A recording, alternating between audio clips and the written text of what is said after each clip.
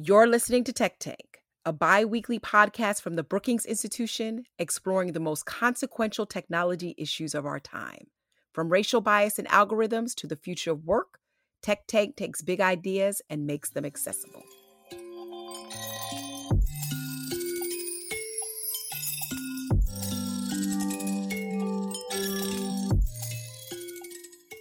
Hello, and thank you for listening to the newest episode of the Tech Tank podcast. On this episode, we will be discussing the groundbreaking insights unveiled at the 2023 annual conference by the Family Online Safety Institute. You may also know them as FOSI. I was lucky to get an early read on this report, which is entitled Generative AI, Emerging Habits, Hopes, and Fears, which is a collaborative effort with the Cantor consulting firm. Now, I moderated a panel at the conference on this, just so you know. So I've been talking about this report for the last week. But why? Well, I think it's the first report that provides a global comparison into generative AI use among parents and teens in the United States, Germany, and Japan. And this is a comprehensive report that not only sheds light on raising awareness around a topic that's been pretty trendy among folks, but it also unpacks a critical layer to the ongoing social and ethical discourse surrounding this technology. In a world where models like ChatGPT and Bard are shaping the digital landscape, Microsoft's generative AI product as well, understanding how generative AI is perceived and adopted becomes paramount in today's age, especially by young people and their parents. I know, I've got one at home. And as it's showing up everywhere in jobs, schools, and day-to-day tasks, there is a need for more prompts and discussions like the conclusions of this report to start a more evidence-based dialogue. So I'm really excited about today because joining me is a dear, dear friend that I've known for many, many years, Stephen Balcom, who's the founder and CEO of FOSI, and Kara Sunby, a new friend who is the senior director at Cantor and one of the co-authors of this new report. And together, we're going to dive into this generative AI, particularly how it's shaping dynamics between parents, teens, its applications, fears, and hopes that accompany this technological evolution. Thank you, Stephen and Kara, for joining me today. Oh, thanks so much for having us. Thank you for having us. Yeah, this is great. Let's kind of jump in here. Stephen, we didn't get a chance to talk to you on that panel, so I want to talk to you now. What prompted your interest in this topic and in this new research? I mean, every year you put out something new. I love it because it's always provokes more conversation. But why generative AI, teens, and parents this year? Well, Nicole, just like everyone else, a year ago when ChatGPT exploded into the world, I started reading stuff that was basically saying, on the one hand, this is going to, solve the climate crisis. It's going to create an unbelievable amount of abundance like we've never seen, all the way through to this is the end of humanity as we know it. And I'm like, okay, so where's the truth in all of this? And so, and we produce research every year. We are very evidence based in our work. We wanted to ask direct questions of both parents and teens, so we have a cross generational look, but also across 2 or 3 countries. And we landed with the U.S., Germany, and Japan to get different cultures involved. And so. This is really it. It's a first look and an attempt to see how people feel about it, how they think about it, but particularly how they use it. And my guess is we're going to be returning to this over and over. So, Kara, start by telling us about the sample and some of the high-level findings of American teen use first, and helping us, understand generative AI use and how it's connected to parents' use and understanding as well. Yeah, absolutely. So we followed a 2-phase approach. We first spoke to parents and teens in a more qualitative session, focused groups, and online journals. And then we took our findings and our hypotheses from that research into a survey study. We learned from about 2,000 parents and children per market, or parents and teens per market, giving us an overall sample of about 6,000. Those teens were 13 to 17 years old. And we thought it was important to talk to both parents and teens in the same household. So I think that was part of the research design, was very intentional in making sure that we were talking to parents and then following up directly with those parents' teens. And some of the things that we learned about awareness were pretty interesting. I think we learned that awareness is actually pretty even amongst parents and teens in all markets, and that both parents and teens pretty familiar at the same level with generative AI. But where we start to see some differences is actually in how they're using it, and some of the hopes, the fears that we'll get into as well. But awareness is pretty evenly matched across all of our markets, with Japan being a little bit of an outlier in terms of their overall awareness, just because the country isn't as advanced with generative AI yet. And I think that's something we actually should expect, but it's something that we can actually dive back into as well. Stephen, does any of this surprise you? I mean, if so, why? Why not? It sounds pretty much, aligned with some of the geopolitical maybe understandings of these countries, but just curious if any of this surprised you as those results came out.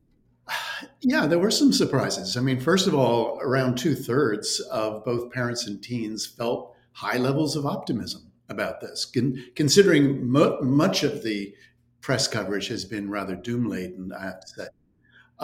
The other thing that really struck me was that parents and teens seem to be equally aware and experienced with this new technology, whereas all of our research prior to that on tech tools, on social media use, and so on, the teens were always way ahead of the parents. So this was a very interesting finding, and one that and it may be just this little window of time that we've chosen, and it could be that teens and young people then start to get ahead of their elders. But for now, we seem to be on equal footing. And Kara, did that actually surprise you as well, or what did you think about it when you start seeing that show up in the data? It did. It took us aback. It was one of the things that I think we weren't necessarily anticipating. So, first we saw they're equally aware. Then we saw that teens and parents both tend to think that their parents are more knowledgeable about the platform, they're savvier about the platform, which, as Stephen says, it's very different than what we see with other technologies where teens are in the lead. Teens are the more tech savvy of the two family cohorts. So it makes for an interesting inflection point today. We don't know at what point. I think it will be on the closer in horizon when teens do surpass their parents in terms of how familiar they are, how knowledgeable they are about Gen AI. But for now, it's putting us in a really interesting time for conversation, for learning, where parents are in the driver's seat. Yeah, and I found it to be interesting too, because you all remember on the panel, I mentioned sort of this conversation around, narrowing the gaps. Because if you go back to certain technologies, my kids don't know about the 8-track or the cassette, right? And I do know more about social media and probably more about generative AI. So sociologically, we probably are seeing some narrowed gaps just simply because of the time period that we're in and the technology probably becoming more available to both. I mean, Stephen, I would hope to think that it's also a piece of Fosse's awareness raising as well. That is making us begin to think that parents and teens have some agency over what they know. Well, you're very kind. I mean, yes, I mean, we've been working for a decade on a project called Good Digital Parenting, which is to educate parents about the technology tools that their kids are using, as well as parental controls that they can use to keep their kids safe online. Although, literally 2 years ago, when we asked parents, 61% of them admitted, 61, a majority of parents admitted that they asked their kids help in setting up the parental controls. So that's a kind of a wacky realization Right. Right. that tools that are created for parents' use, they have to ask their kids help for. I mean, I think the reality is that a lot of parents are using ChatGPT either officially or unofficially at work. Uh, I think many adults and teens are concerned that these tools might eventually lead to them, losing their jobs, or at least, causing friction in the workplace. So there's a much greater incentive for parents and adults generally to dive into these tools to find out what the heck it's all about. Um, and for teens, they obviously have some incentives too. I even mentioned it from the stage about cheating on essay assignments. So we're at equal levels at the moment. Yeah, and that's really a good point because, President Biden's AI order that just came out really points out workforce, workplace implications, but that makes sense because in the case of generative AI, for those of you who know it, maybe those of you who don't, this is really a curated technology, meaning that it trains itself off of things that already exist in the digital footprint. And so we've kind of grown up, right, with this curated digital experience in our digital lives. I think we get more worried probably when we start talking about predictive technologies. But you make a great point, Stephen, right? Probably we're all using it in some way or form, or it's creeped into the everyday things that we do on the internet. I know today I was like, how many times I got to tell this machine, I am smart. I am smart. Stop giving me indication that I can use some kind of generative AI for editing, right? I got this. I don't need a design to generate. You know what I mean? Like I'm Yeah. seeing it more and more help and assist me, but I could assume, parents, like you said, have had more exposure. That's here in the US though, guys, right? Like what about in other countries? I'm really curious. Like, are those findings as optimistic in places like Germany and Japan? So maybe Kara talk a little bit more about that and then Stephen. Yeah, I think one of the things that was interesting about looking at the Japanese market is that there's not yet a Japanese language Gen AI platform. So awareness and usage is a little bit lower in that market until they come up with and release a Japanese language platform, one that accounts for all the intricacies of that language, of the culture. It means that it's a little bit harder to use for people there. But at the same time, they are overwhelmingly optimistic. This is the most optimistic country on the topic of generative AI. There are fears, there are concerns, but in terms of optimism of what it might be able to do for people to enhance their lives, to enhance society, and advance things like medicine, the Japanese market came through as the most optimistic in spite of the lowest awareness or usage today. Wow, that's interesting. Stephen, what do you think about that? That's an interesting finding, actually. It really is. In my travels to Japan, I do see a cultural difference in the sense of their willingness to adopt technology of any kind, particularly robotics. I mean, that's a country that has really, really embraced the idea of robots being a part of both their home life as well as their work life, as well as when you're in hotels and restaurants and so on. So I guess that's part of it. My guess also is that if we go back in 2 or 3 years' time, I would not be surprised if the optimism scale starts to dip a little bit as more and more becomes, the implications of this technology starts to kind of break home. And again, back to some of the top line issues, which includes not just job loss, but misinformation, um, and by the way, of course, the next year is a big year for elections all across the globe. And if we start to see that democracy is starting to be undermined by these tech tools, maybe the optimism levels will really take a hit. Well, that's why I found the comparison with places like Japan and Germany really interesting, right? Because on the one hand, like you said, Japan has always been an early adopter of technology. I can go back to like mobile technology, but they're also very guarded, right? When it comes to how citizens interact. And the report brings up like another point, right? It's also not necessary technology that is going to be completely translated to their experiences.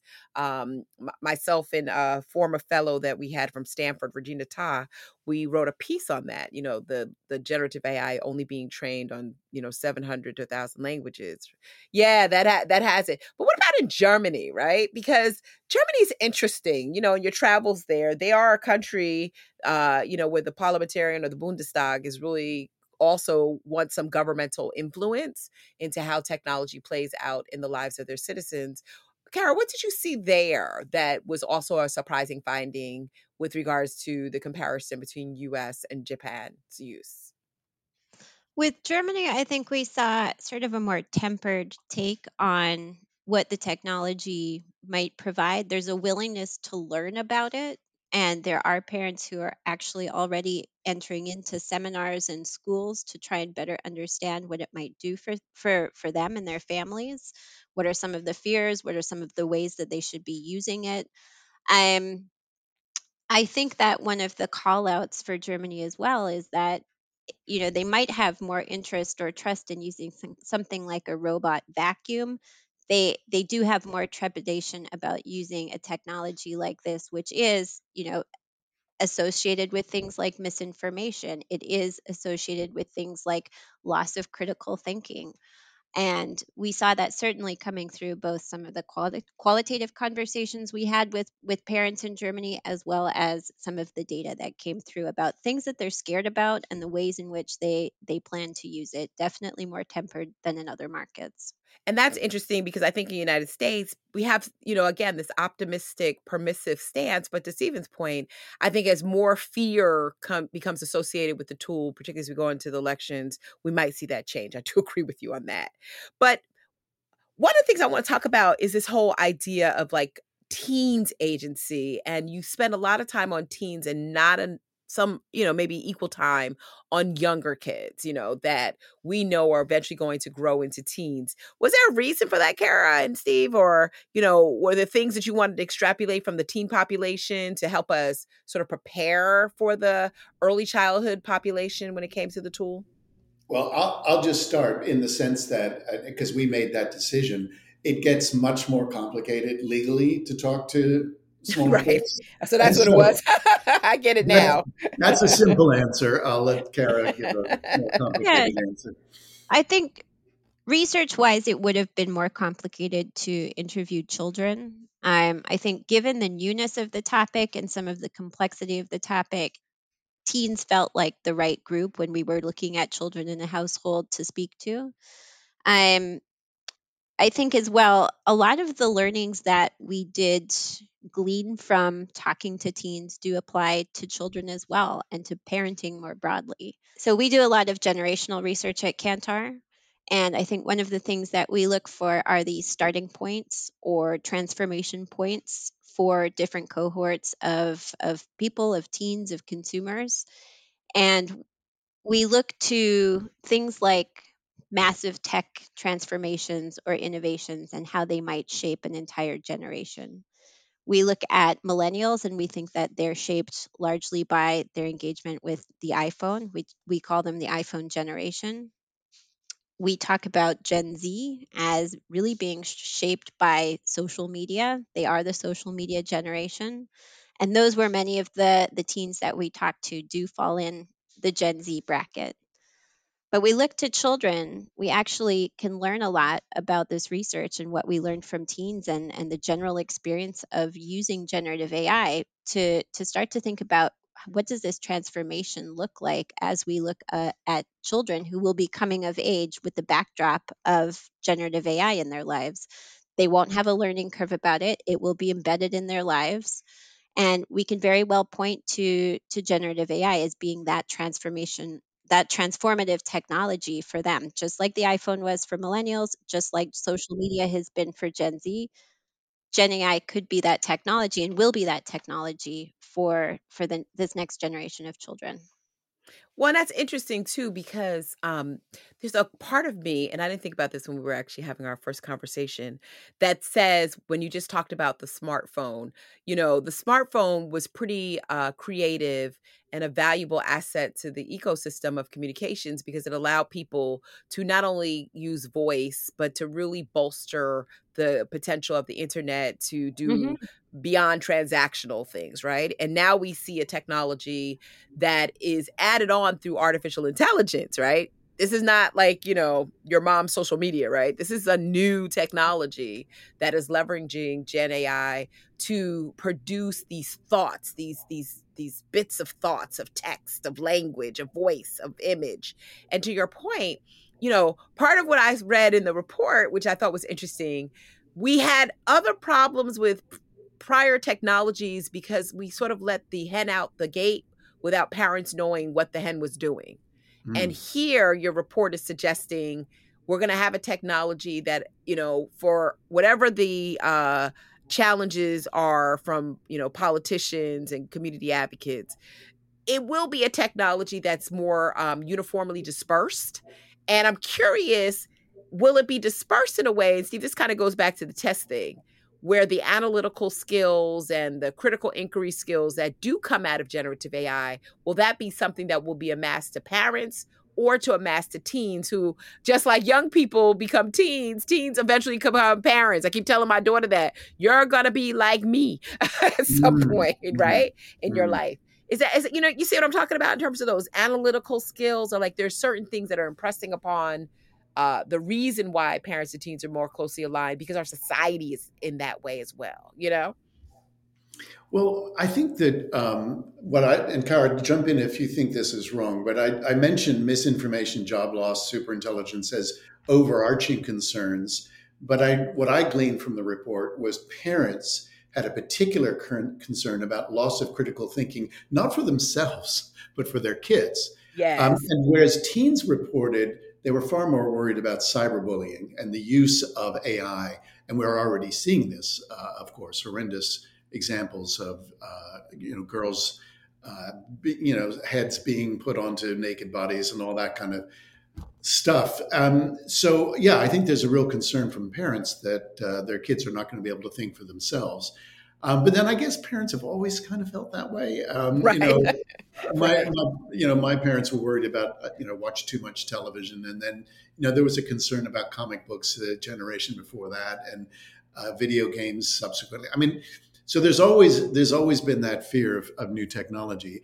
This feels a little different in the sense of you use the word pervasive, Nicole, and I compared it to the World Wide Web in 1995 and then Web 2.0 in 2005. I'm starting to think that maybe this is a little bit more like the onset of electricity, where that just you have a saw and now you have an electric saw. You have a brush and now you have an electric toothbrush. You just add AI to everything, and that's quite a qualitative difference. Um, and I think you were mentioning earlier about how maybe we didn't get hold of the web or social media, and I don't know if you were going down the legislation route, but there does feel to me, at least, and I've been in this space for goodness me, nearly 30 years, that there really does feel to me like governments and think tanks like your own and my own organization that we're really trying to get it right this time, or as right as we possibly can, as quickly as we can, rather than just allowing it all to wash through and then try to retrofit laws or technology tools to mitigate the worst of the harms. That's right. Well, that's why I like your analogy of electricity, because I was just like in my mind, ever since I read your report, I've been trying to put my hands around why this is different, right? And I love the way you're talking about it. And for those of you, please go out and get this report. I'm gonna ask Stephen in a moment how to get this report, where you can actually access it. My point is like, you mentioned as electricity, I almost think of it as like a navigation tool, right? Where it becomes just embedded in the things that we do. Like no one carries a road atlas in their car anymore.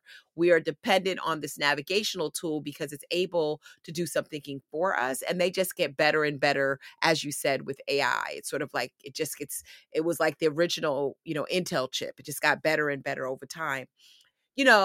That gives me some conversation though, because to your point, policymakers are worrying about this. I think just today there was a bill introduced in Congress that is targeting generative AI in particular, and it's probably going to be the case, for months and years to come. What were some of the policy considerations that came out of the report, Kara, that are worth sort of mentioning? Because this audience that we have, they also want to know like what policymakers are going to do with this as well. Yeah, absolutely. So I think from a policy making perspective, we hope that this research can start to guide some conversations about best practices. Um, we were a little bit more focused on what parents can do and what industry could do. And I know Stephen can talk to some of the policy pieces here as well. a lot of it is about trying to provide transparency. That was the number one thing that parents said that they wanted to learn more about. They want to learn where data is sourced. They want to learn how transparent the data is, how it's being used, how much they can trust the output from generative AI as well. So leaning into transparency is pretty key from a policy perspective, from a company perspective. It's certainly something that parents are looking for in terms of better understanding the technology, but also talking to their teens about the technology. And it would alleviate a lot of their fears or concerns to know that there's more veracity of data, or that the data is more transparent. Yeah, so that sort of lends itself to why we need a national data privacy standard.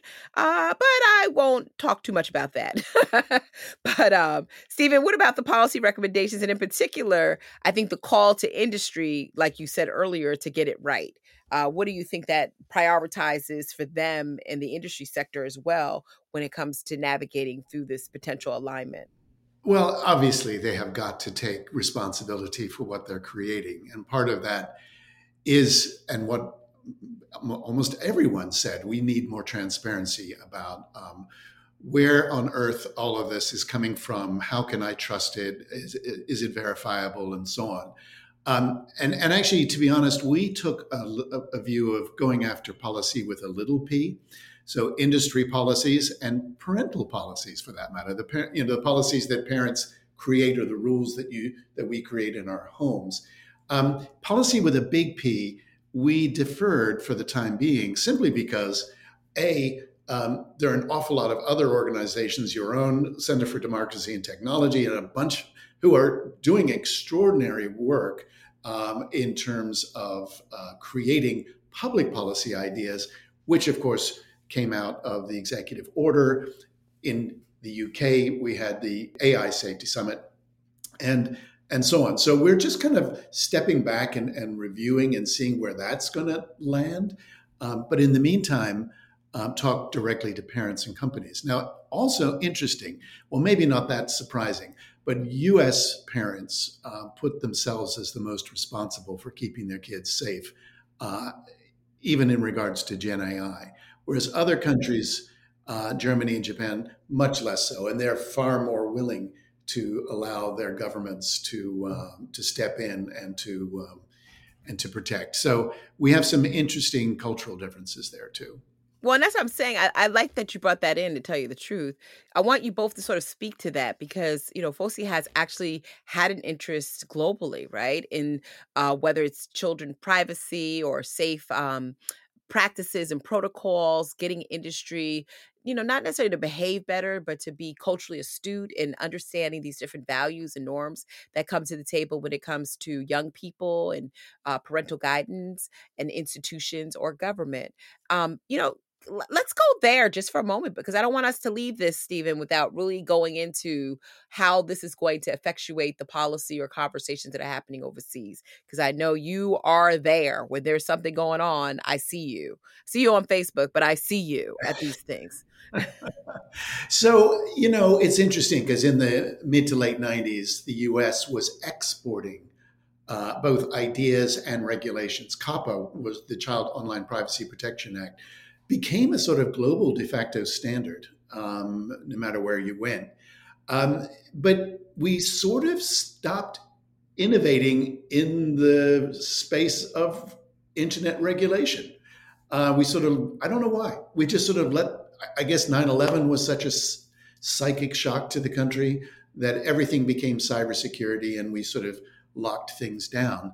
And we allowed the emergence of the social media companies to come and just, with Section 230, the ability to just, as it were, get a pass on whatever content was on their site, providing it wasn't child sexual abuse material. We just sort of let them do whatever. Um, I think that there is a seismic shift, and I think what's happening is Europe and the UK, because they're not the same anymore, are leading in the regulatory space. So we have the Digital Services Act coming out of Brussels. We have the Online Safety Act, which just passed, and in fact, the UK minister spoke at our conference only earlier this week about. And Australia, the eSafety Commission, has been doing some fascinating work on safety by design and taking some of the companies to task for their lack of compliance. And we just barely managed to pass budgets here. And even those are only for 2 or 3 months. So we're a kind of a dysfunctional mess when it comes to the regulatory regimes. Now, at the state level, that's another matter. And we're seeing lots of things emerge, some which we think are quite helpful, like in California in the age appropriate design code, which of course they borrowed from the UK, but outright bans of social media apps like in Montana or the curfews in Utah, we're very concerned about what's going on in the individual states. So I'm afraid to say we're all over the map here in the US. I tell people that I feel like I'm sitting in the middle of a room and there are a lot of post-it notes around me and I Yeah, can't like I have dreams that I can't get myself out of those post-it notes. yeah. Yeah, that's my dream at night. But Mm, I agree with you, right? It's so disparate and we're not able to come closer to any policy proposals I think that stitch the ecosystem together. mm. And Kara, that brings me to you, as we start wrapping up this conversation, there's this thing inside of me that says about the report that at least it's a genuine voice of the people who are impacted by the technology. um Talk to me a little bit about, like, even in the crafting of these policy proposals that Stephen is talking about, why it's so important to survey the actual subjects of these technologies and users of these technologies just to make better evidence-based policy making decisions. Yeah, absolutely. I mean, I think we're moving to a place where more stakeholders' voices are needed. It's important to know what are some of the real challenges or expectations from parents and teens about using this technology, because it is going to set, as we've talked about, the practices, the policies for what is a very transformational technology in the future. People are excited about it. They also have fears about it, and I think getting their voices into the mix will only shape for stronger policies in the future. Stephen, you want to add to that in terms of, why you find it in your mission very important to just keep surveying these voices so that we can just do a better job going forward, not just in our policy proposals, but in our practices and our good stewardship, of our kids' safety online? You know, we believe in enlightened public policy. And what we mean by that is enlightened by evidence of what is actually going on in real people's lives, not based on some Daily Mail headline.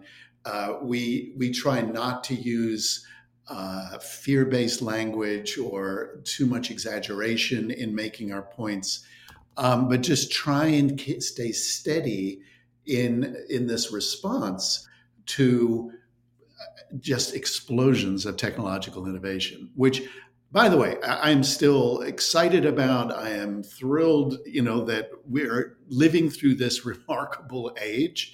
And my hope is that we will do a much better job than we have done in the earlier phases of the web in getting our heads around, funneling out the worst of this while focusing on the rewards. But it's going to take us all. It's going to take governments. It's going to take industry. It's going to take parents, teachers, and by the way, the kids themselves. That's And right. that's why we also emphasize young people's voices like we had at our conference. Let's hear directly from them, and maybe let's be guided by them at times as to what we should do next. I totally agree with that. My 17-year-old also always tells me that the people making good policy in DC don't understand people like her.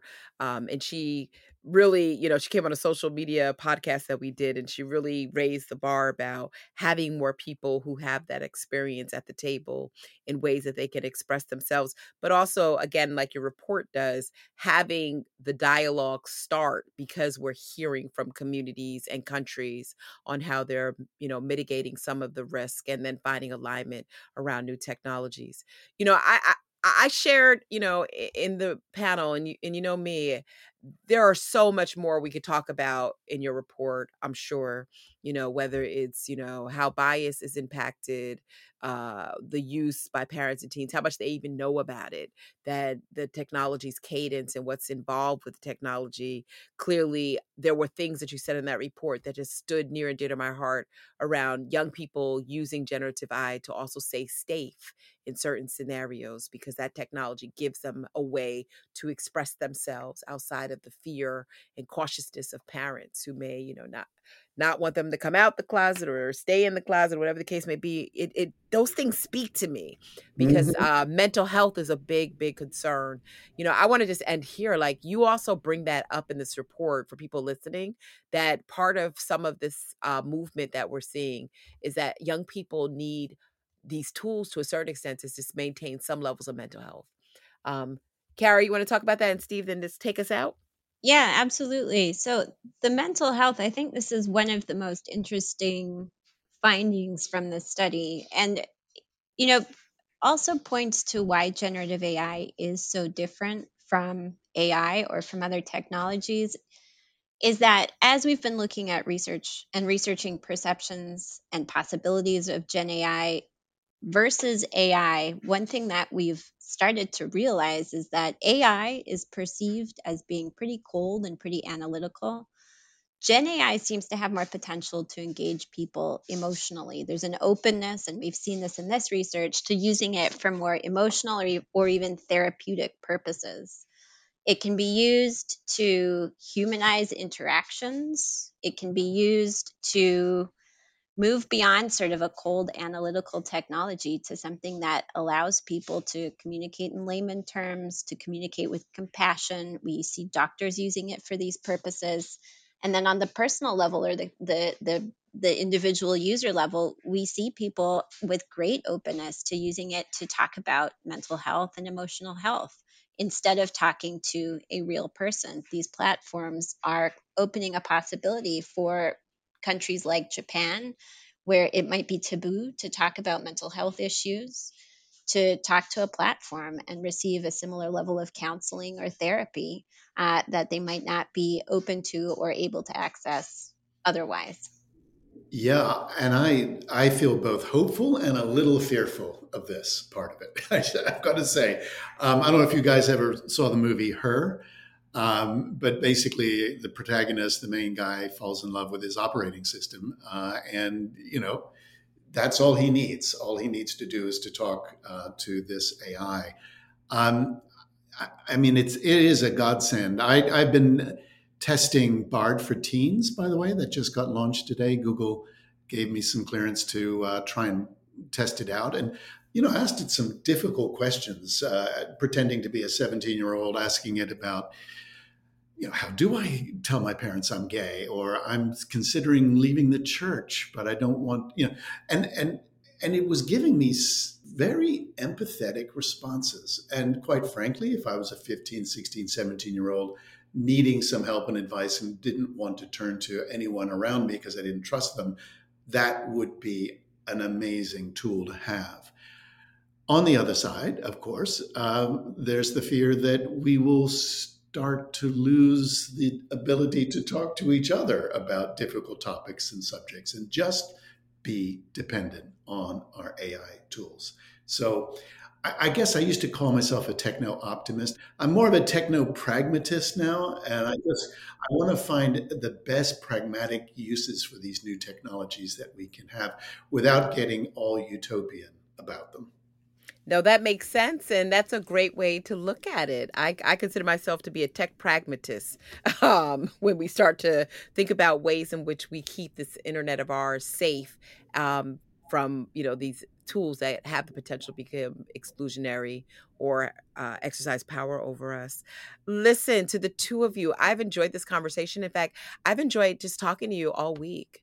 But I'm going to let you go because I know that Stephen just came off a big conference and he must be exhausted. It was a great conference. And Kara, thank you so much. I mean, thank you for sharing this report with us here at Brookings and with our audience as well. So thank you both.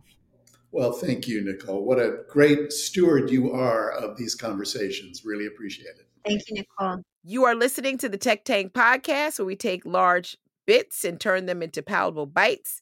Please be sure to like the episode after listening so others can find us.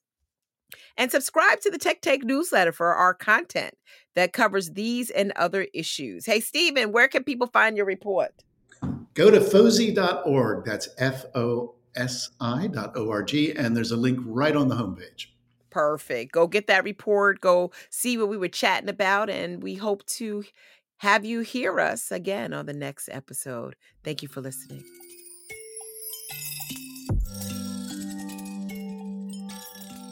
Thank you for listening to Tech Tank, a series of roundtable discussions and interviews with technology experts and policymakers. For more conversations like this, subscribe to the podcast and sign up to receive the Tech Tank newsletter for more research and analysis from the Center for Technology Innovation at Brookings.